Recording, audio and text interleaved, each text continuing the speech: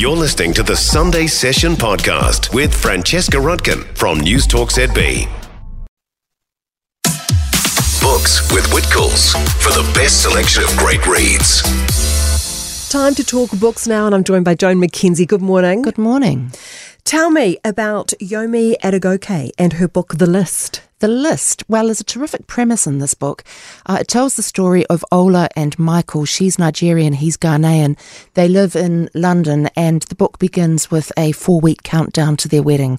And they're terribly excited. They're spending £20,000 on the wedding, so there's all sorts of arrangements to be made, and they're right in the thick of it. And then one morning, 4 weeks before the wedding, they wake up and check their phones because, of course, that's what you do first thing in the morning is check all your social media. And something called The List has appeared on Twitter, which is a list which names men in the media and entertainment industry who've behaved terribly badly. It's a Me Too kind of list. And it lists a whole lot of men who, it is purported, have made sexual advances and other awful things on a number of women, and Michael's name is on that list.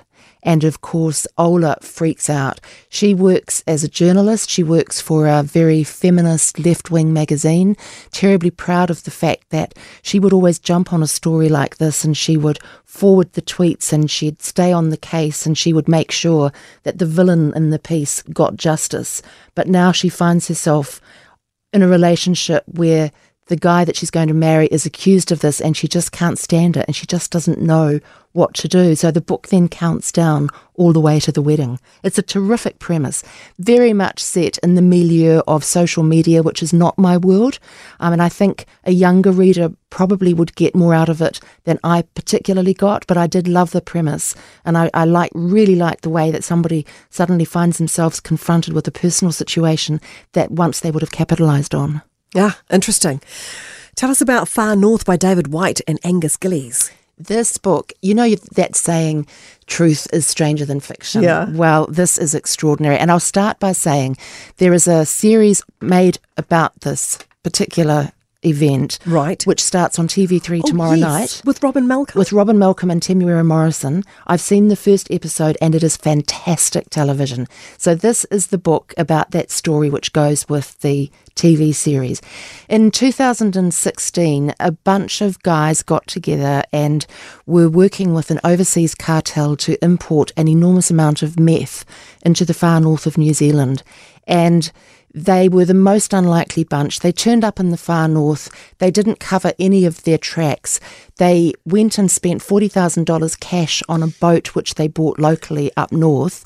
They then took it down to the beach, but nobody knew how to drive this thing. So they got a local couple who were terribly helpful to come and help. And the guy, Ed, said, well, this is completely the wrong sort of boat for a West Coast far North Island beach. You just can't go fishing in a boat like this off this beach. You really need to go around to the west. But they said, oh, no, we're going fishing and we're also going to scatter the ashes of the brother of one of them. And they were clutching an urn. They were crying over the urn and they were desperate to get to sea to do these two things, to fish and to scatter the ashes. Well, the guy who was driving the boat had no idea what he was doing and he rammed it up onto the beach, whereupon it became completely broken and unusable. So eventually they went down to Auckland and found a boat shop out in Te Rakau Drive in Botany and went to buy a boat, and the boat shop apparently was terribly surprised that they required this vessel on the same day that they made the original inquiry. But they went out to the car and they got a shoebox that had $98,000 worth of cash in it, which they paid over. And the story, you just wouldn't believe it. They get caught on CCTV cameras everywhere. They take the toll road north. They get a camper van. None of them have got a driver's license. They get a camper van because when they finally get the drugs in, they're going to fill up this camper van and send it on its way. Well, in fact, eventually that happened. The locals up north, meanwhile, are getting terribly suspicious, ringing the police, and the police are saying, oh, look, that's just the way that people behave when they're going fishing up north. I wouldn't worry about it. And the police did nothing until it was almost too late. So it's a story of extraordinary incompetence on both sides. Is it written as colourfully as the story is? Yes, it is. Right. Yeah. And with lots of nice little asides from the author saying, wow, you just wouldn't believe this, and how could they think that they could get away with it? It's just extraordinary. Fantastic. Thank you so much, Joan. So that was The List by Yomi Adegoke, and also Far North by David White and Angus Gillies. We'll see you next week. See you then. For more from the Sunday Session with Francesca Rudkin, listen live to News Talk ZB from 9 a.m. Sunday, or follow the podcast on iHeartRadio. If you enjoyed this podcast, you will love our New Zealand Herald podcast, The Little Things, hosted by me, Francesca Rudkin, and my good friend Louise Airy. We focus on all the little things that you can do to make a positive impact on your life and to cut through the confusion from the health and wellness industry.